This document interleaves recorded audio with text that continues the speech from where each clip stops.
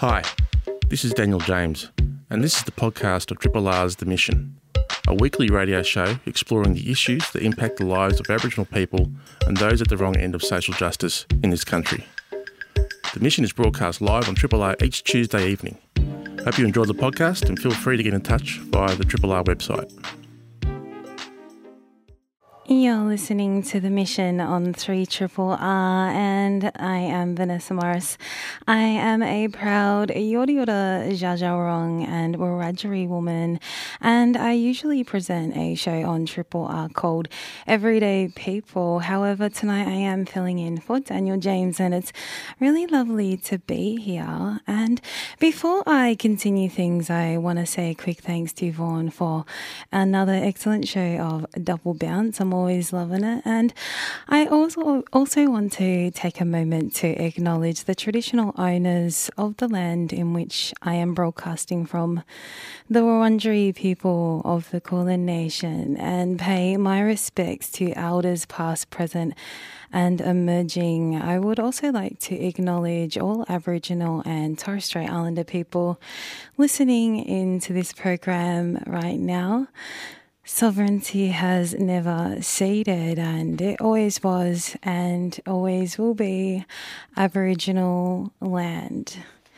As always, it is an honour to fill in on The Mission, and on tonight's show I'm really lucky to be joined by a couple of special guests, and later in the show I will be joined by Tiriki Onus, a Yorta Yorta and Dja artist, filmmaker, academic, and they are also the head of the Willan Centre for Indigenous Arts and Cultural Development at the Faculty of Arts and Music at the University of Melbourne, and we'll be having a yarn about a documentary that they co-directed called Ablaze, which is being premiered and screened as part of the upcoming Melbourne International Film Festival that you also may know as MIF, and that's happening later this month. And Ablaze is a film about Tiriki's grandfather, Bill Onus, a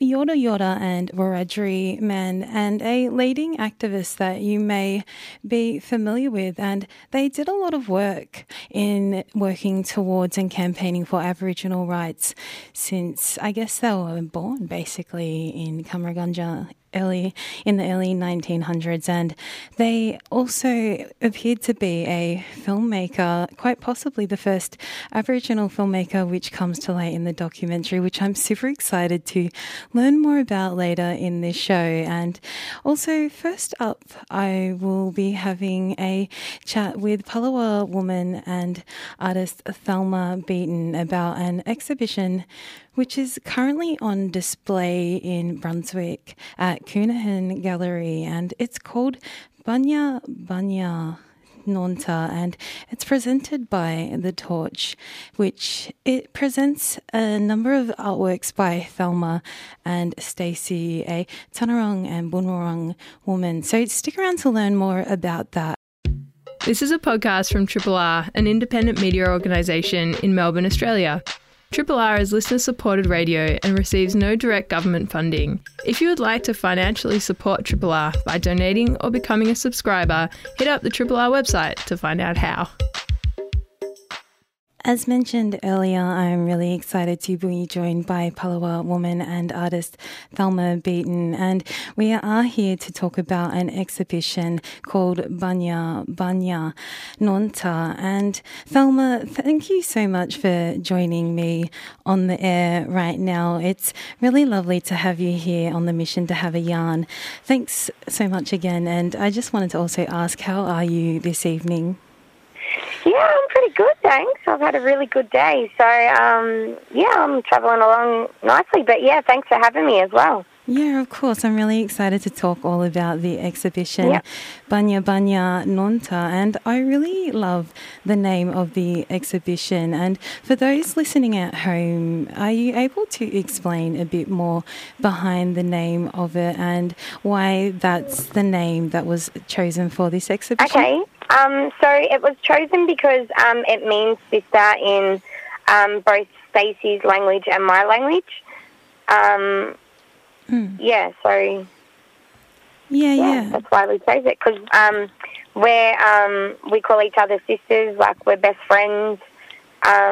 We've known each other since we were kids. Our mums used to know each other, and so once we went to prison, we formed a really good friendship in there, and stuck tight with each other, and we're really loyal, and our friendship's really strong. So I'm really lucky to have Stacey. Yeah, beautiful. And I love that connection that we can have with our sisters, whether we're necessarily related or not. And the friendship with you and Stacey sounds like a really strong and beautiful one. It is. Yeah.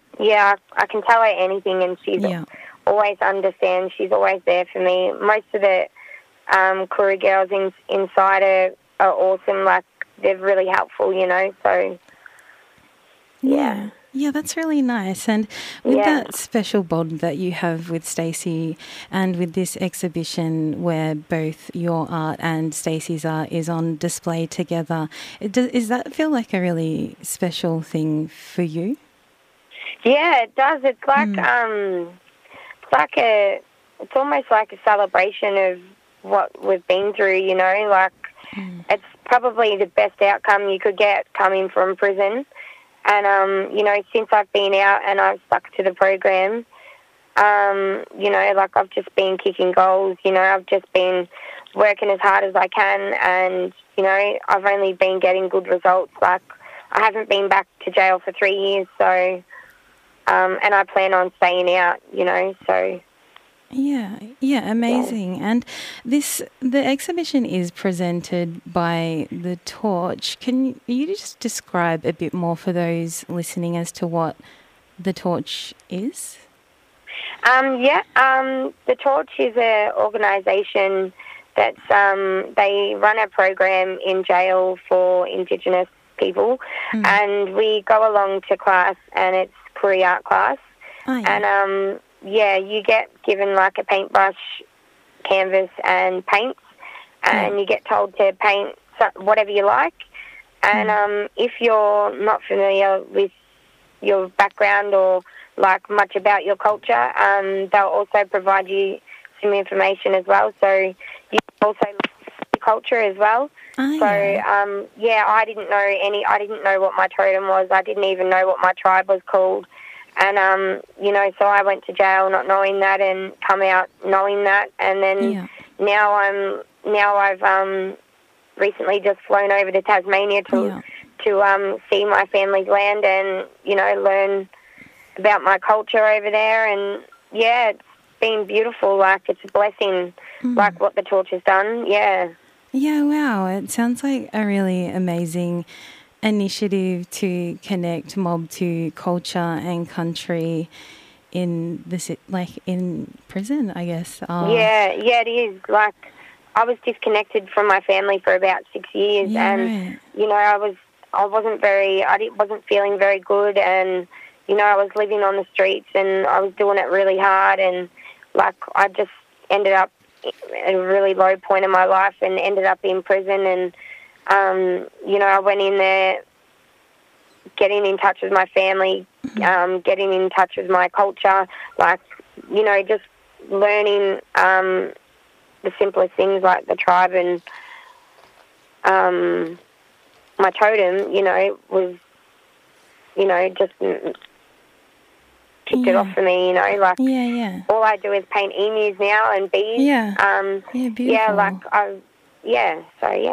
And I noticed that emus are definitely a prominent animal in a lot of your artworks, and you're talking about totems. Can you describe that connection for those listening out there? I don't know what to really say about the connection, but like something really freaky happened when I went back to Tasmania. Like when I was back there, they just happened to find an emu egg while I was in Tasmania, And there hasn't been one found for like 200 years. So all my family was saying that I brought the spirits of the emu back. So I believe in that kind of like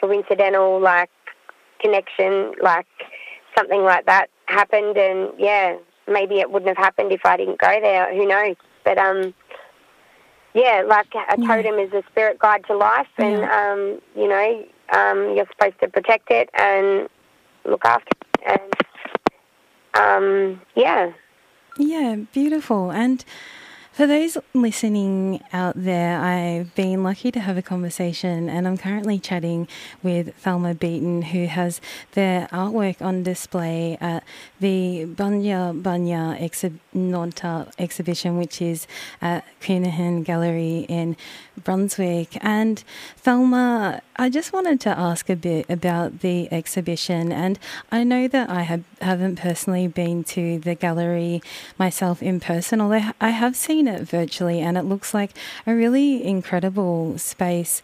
Can you describe how your artworks are presented around so then people have a bit of an understanding of what to expect? Yep. Okay, so you walk in, and on your left, you've got the first painting, which is a collaboration painting that Stacey and I done together. So it's Stacey's background with my emus and bees on top. Yeah, and then we've got a TV screen with a bit of audio playing of interviews of me and Stacey, explaining a experience that happened to us while we were inside. A couple of gallards flew over the top of us, and they were screaming just as loud as what we were. And we felt connected to our, spirits, and we thought our ancestors were calling us, and it was a really good experience. And then on another wall, we've got 2 cork boards. One's mine, one's Stacey's, and it's similar to the cork board we would have had in our cells when we were in prison. And we've just got cards on there from friends and family, and photos, and letters, and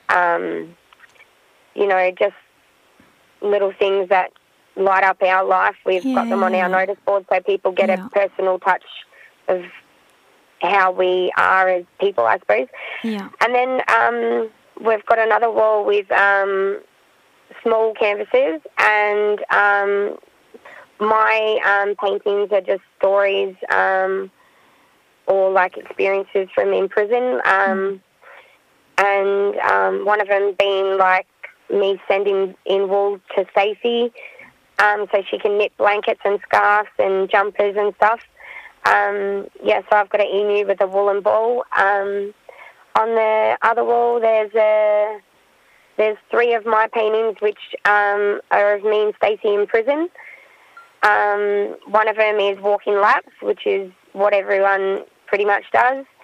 And then we've got 5 of Stacey's, I think, in the middle, and she's like sharing stories. Like one is about her disconnection from her kids. Like she loves her children so much, but she hasn't been in their life, due to domestic violence, and just it's a hard life, so she's experienced it all, and so that's my favourite painting that Stacey's done. And then there's another 3 of mine which I call them the echo ones, and they have lines that go around the emu, which I think resemble emotions and feelings. And that's pretty much the whole gallery there. Yeah, lovely. And with your art as well, and I've definitely checked it out for myself, and you use such beautifully bright and vibrant colours. And can you just describe what your art practice is like? Well, I aim to inspire the eye of children. Yeah, cool. So my artwork is very childlike. Yeah. It's very simple. It's very colourful. And I just use, like stories from when I was growing up, like being at the beach with my cousins or being camping out the bush. You know, just like I've got a painting in there about my Uncle Tom, you know, and he taught me things when I was a kid, like you can't live without your brain and you must look after it, you know. So he taught me things like that. So I never forgot that. So, you know, they're things that I carry with me nowadays in life, you know. So, you know, but they're just bright and colourful and, like, kids look at them and love them, you know, but adults love them too as well. Like, adults, they just, I don't know, they make everyone laugh and smile, so... Yeah, definitely. Yeah, and, you know, they even touch people's hearts because some stories, like one of my artworks is about domestic violence, you know, and Stacey and I have been victims of that, and which isn't good, but, you know, we're just trying to make it bright and colourful and make it, you know, try and put a light on the such dark situation, you know. So, so that's what I try and do. Yeah, beautiful. Thanks so much for sharing that. And I know that art in itself, in whatever medium it is that people choose, can be a really powerful practice in expressing ourselves, whether it's the doing of the art or whether it's the images that we create. And for the work that you've been creating, have you kind of found it useful in that way of just, I don't know, as a bit of an outlet? Yeah.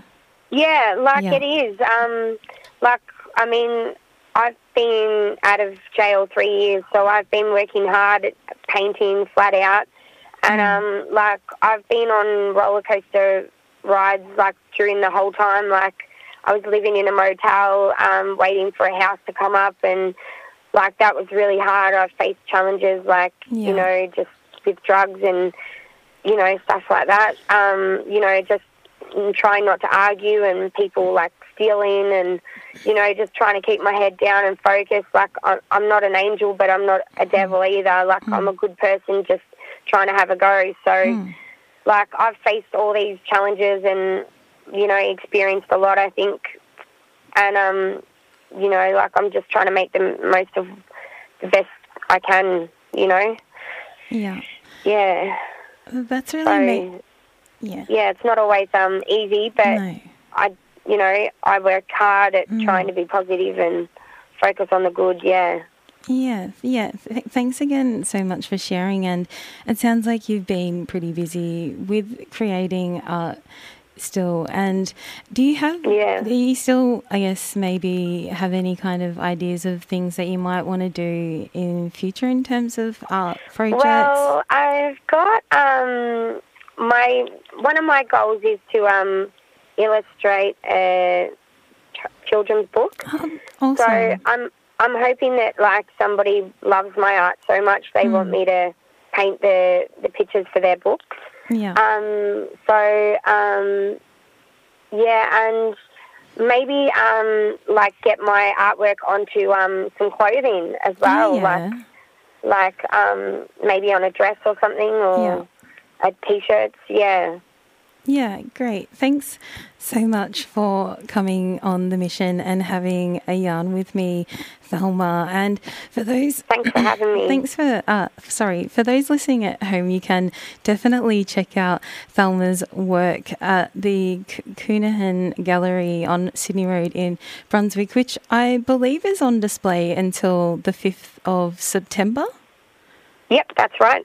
Yeah, thanks again so much, Thelma. It's been really lovely to learn more about the exhibition and learn more about your art practice and just everything that you've been sharing over the last little while. And I'm looking forward to seeing more of your stuff in future as well, and highly recommend everyone else go and check out the exhibition and check out Thelma's work. It's just so beautifully vibrant, and I know that when I look at it, I definitely feel quite, I don't know, happy, or there's just something about it that I really love. And I just wanted to say thanks again for jumping on and having a conversation with me, Thelma. No worries, and you'll have to try and get down there and check it out yourself. Yeah, I know that I definitely will, and so should everyone else. Good. Thank you. I'm glad. Cool, thank you. Thanks. This is a podcast from Triple R, an independent media organisation in Melbourne, Australia. Triple R is listener-supported radio and receives no direct government funding. If you would like to financially support Triple R by donating or becoming a subscriber, hit up rrr.org.au to find out how. You're listening to The Mission on 3RRR, and my name is Vanessa Morris, and up next I'm really excited to now be joined by Yori Yora and Jaja Warong, artist, filmmaker and academic Tiriki, Onus, and we're going to be talking about a film they co-directed called Ablaze, which is being screened as part of the Melbourne International Film Festival, which you may know as MIFF, and the film is about Tiriki's grandfather, Bill Onus, a leading Yoriora and Wiradjuri activist, and you may be familiar with them as they've done a lot of work for a long time over the years, and they also appear to be the first Aboriginal filmmaker as well, which comes to light in the documentary, which I'm really excited to now have the yarn with Tiriki about. Tiriki, thanks so much for joining me on the show. It really is a lovely pleasure to have you join me right now. How are you going? Oh, I'm going quite well. It's a real honour to be here. I've just walked out of the Australian Centre for Moving Image, where I've been presenting at their monthly First Nations Film Club. Yeah, wow. Talking about this very same topic, but it's a very exciting time to be engaging, to be yarning, and to be resurrecting a story that really have been about 75 years in the making now. Yeah, and it is a part of the upcoming Melbourne International Film Festival. And for those listening in at home, can you tell us a bit more about the documentary? Sure.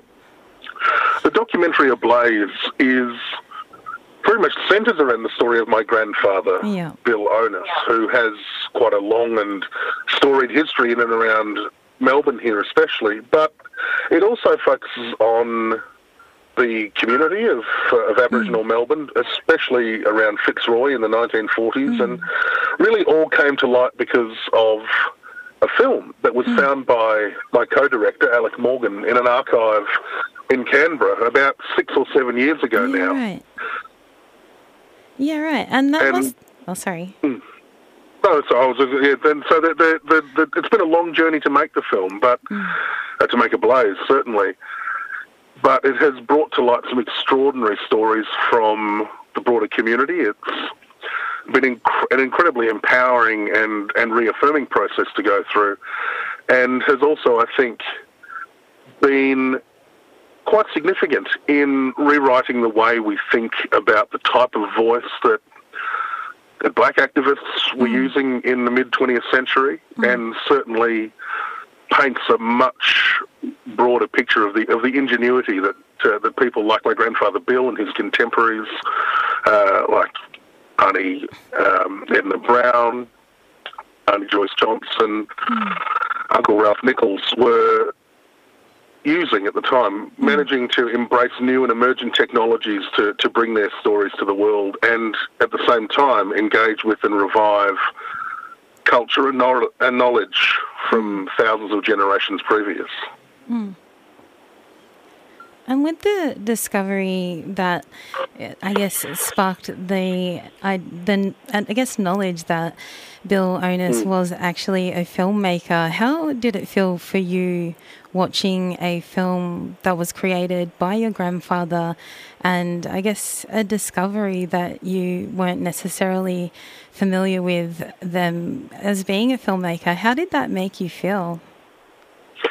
It was extraordinary. I knew that my grandfather had filmed stuff. Yeah, right. But had been under the impression that all of the films that he'd made had been lost in a caravan fire in the 1960s, long before I was born. So to see pieces of my grandfather's work, to see living and breathing bodies on a screen who were so strongly engaged in reaffirming their identities was incredibly powerful for me, and it gave me an insight into aspects of my grandfather and my family that I think I had always innately felt and suspected were there, but to have that reaffirmed and to be able to go on this journey of reconnecting with community and elders was an extraordinary gift, and one for which I'll be forever grateful. Yeah. And as the co-director for this film as well, and it sounds like it would have been an amazing journey in piecing it all together and discovering all of the, I guess, archival images and video that had been used to piece together the documentary. How was that process in working as a co-director? It was quite wonderful. I'm very fortunate that my colleague Alec Morgan is such a gifted researcher and filmmaker as well. And we've, right from the very get-go, when Alec first came to me with this idea, after having found the film in the archive, this notion of working together seemed really logical.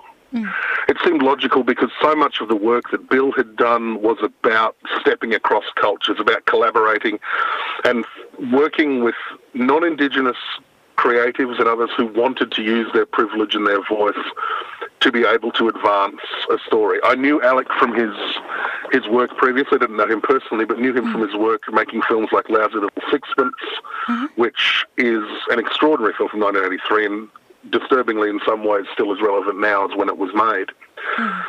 But it was a wonderful opportunity to bring together our various expertise in that space. And I think, well, we've managed to work together on this film for nearly 7 years and we haven't killed each other, so we must be doing something right.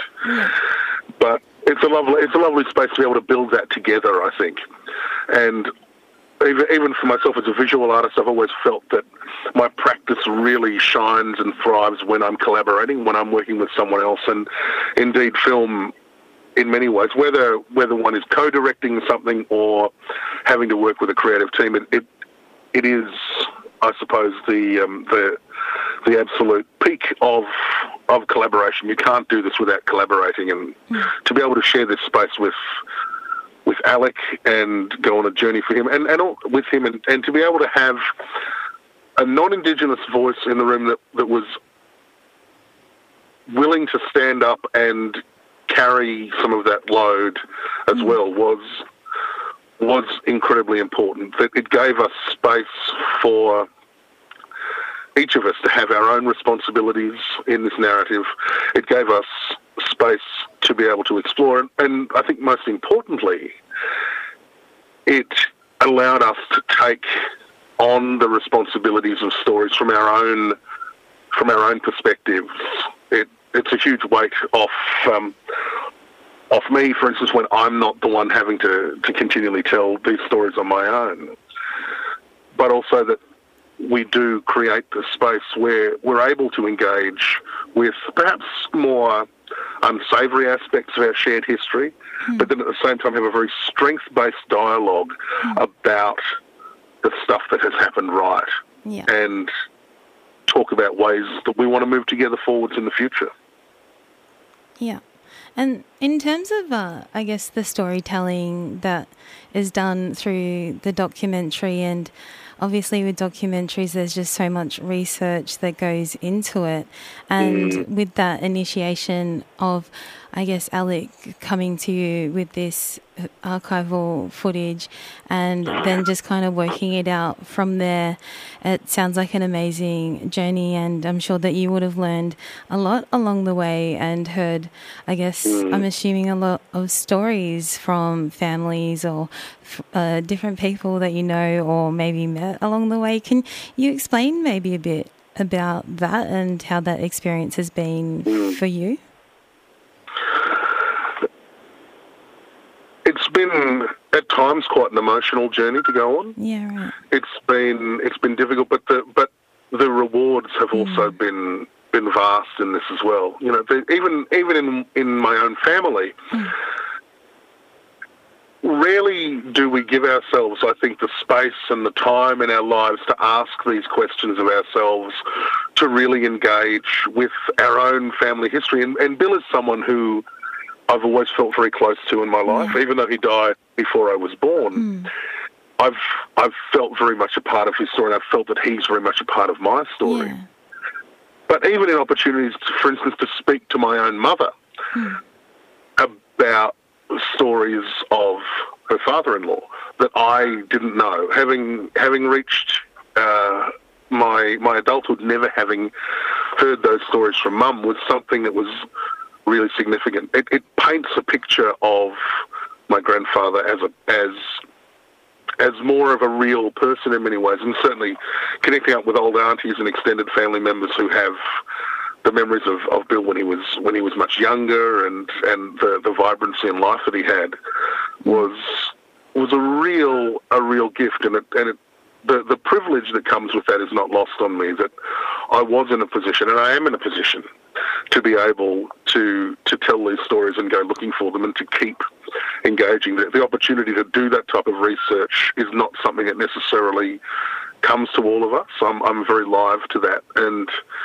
it has been the most extraordinary journey and gift. In many ways, I've learned new things, but perhaps more importantly for me, it has reaffirmed my sense of who my grandfather was, the sense of what I do now, and whether he would approve. And I tend to largely think that he would, which is handy. But it's been an extraordinary opportunity to look through a window and to create images, not just of the past, but to build up fulsome pictures of people as real people, as individuals who have thoughts and dreams and are able to articulate them. And whilst I've been conscious of so much of this, I don't think the gravity of these stories had really set in much until this opportunity came along. Yeah, beautiful. And I think it's just such an important documentary as well. I mean, for me, as a First Nations woman growing up, people like your grandfather, Bill Onus, is just such a prominent and leading figure in Aboriginal activism, and alongside people like Uncle Douglas Nichols. And I just love that you've really dedicated and spent so much time in pulling together the documentary Ablaze, which is being premiered at the Melbourne International Film Festival, which is such an amazing achievement and such a special thing to share with, I guess, obviously for you it's been an emotional and personal journey in discovering more about your grandfather, but I think just sharing that also with the broader community of this country, but then I would assume that internationally as well it would be quite eye-opening, and that's just so amazing. And I just wanted to say, well, personally, congratulations on that achievement. And it is being premiered this MIF that's coming up later this month as well. Can you explain a bit more about what's expected ahead? Like, will we be seeing a number of other screenings of it? We will. So it'll premiere at MIF, at the Capitol Theatre, and then at ACME, the Australian Centre for Moving Image. It'll be doing some regional shows as well, so people will be able to catch Ablaze in Geelong, out on Wathaurong country, on Jar Jarwarong country, up in Bendigo, and up on Yorta Yorta country in Chuka as well. It'll be going to Antenna Festival in Sydney later this year, and certainly there will be a distribution after that as well. So it'll do some international festivals, but it will get out to the broader community here. Umbrella Entertainment will be doing the distribution of that. So it is around. It will be shown. I know, especially with the restrictions around COVID and things, it can be particularly difficult to get to see things at the moment. And indeed, Alec and our producer Tom Zabriskie are both stuck in Sydney and can't make the premiere. The poor things. So I'll be having to do some of the panels and discussions and things on my own. But the opportunity to bring this story to the world and to acknowledge that this is a story about, certainly Bill is a central character, but for me it's very much a story about community too. Yeah. It's a story about all those people, like Uncle Doug and others who are there in that space sharing these stories as well. And I think for me that's been really important, acknowledging that sometimes we can get caught up in one narrative, but that we would not, as Aboriginal people, be where we are now were it not for the strength of our communities and our families. Yeah. And that is really valuable to me, I think. Yeah, beautiful. Yeah, I love community, and I love that this movie is very much, or documentary is very much about community as it is about telling the story about your grandfather, Bill Onus. Tiriki, thank you so much for joining me on the mission for a yarn. It's been so wonderful to learn more about the story that I guess goes behind making the documentary, but then also learning more about your grandfather as well. I really do appreciate it and highly recommend that everyone gets along to see Ablaze, which is at the Melbourne International Film Festival, but I'm sure that as Tiriki just explained as well, it'll be screened regionally as well. Thanks again so much, Tiriki. Oh, thank you. It is an honour to share this space with you, sister. Thank you. Thank you. You are listening to The Mission on 3RRR, and it's been a really lovely pleasure to hang out over the last hour or so. I have been filling in for Daniel James, and my name is Vanessa Morris, and I have been having a few yarns, and that one just then was with Tiriki Onus, who is a co-director of a documentary called Ablaze, which is about their grandfather Bill Onus, a leading Wiradjuri and Yorta activist and entrepreneur who has done a lot of work in Aboriginal rights. And earlier in the show I also had a chat with Palawa woman and artist Thelma Beeton, who also has some artwork on display at the Kahunian Gallery in Brunswick called Banya Banya Nontia. I highly recommend definitely getting along to that. Up next is Superfluidity, and I'll catch you another time. Thanks for listening to the podcast of Triple R's The Mission, a weekly radio show exploring the issues that impact the lives of Aboriginal people and those at the wrong end of social justice in this country. The Mission is broadcast live on Triple R every Tuesday evening. Hope you've enjoyed the podcast, and feel free to get in touch via the Triple R website.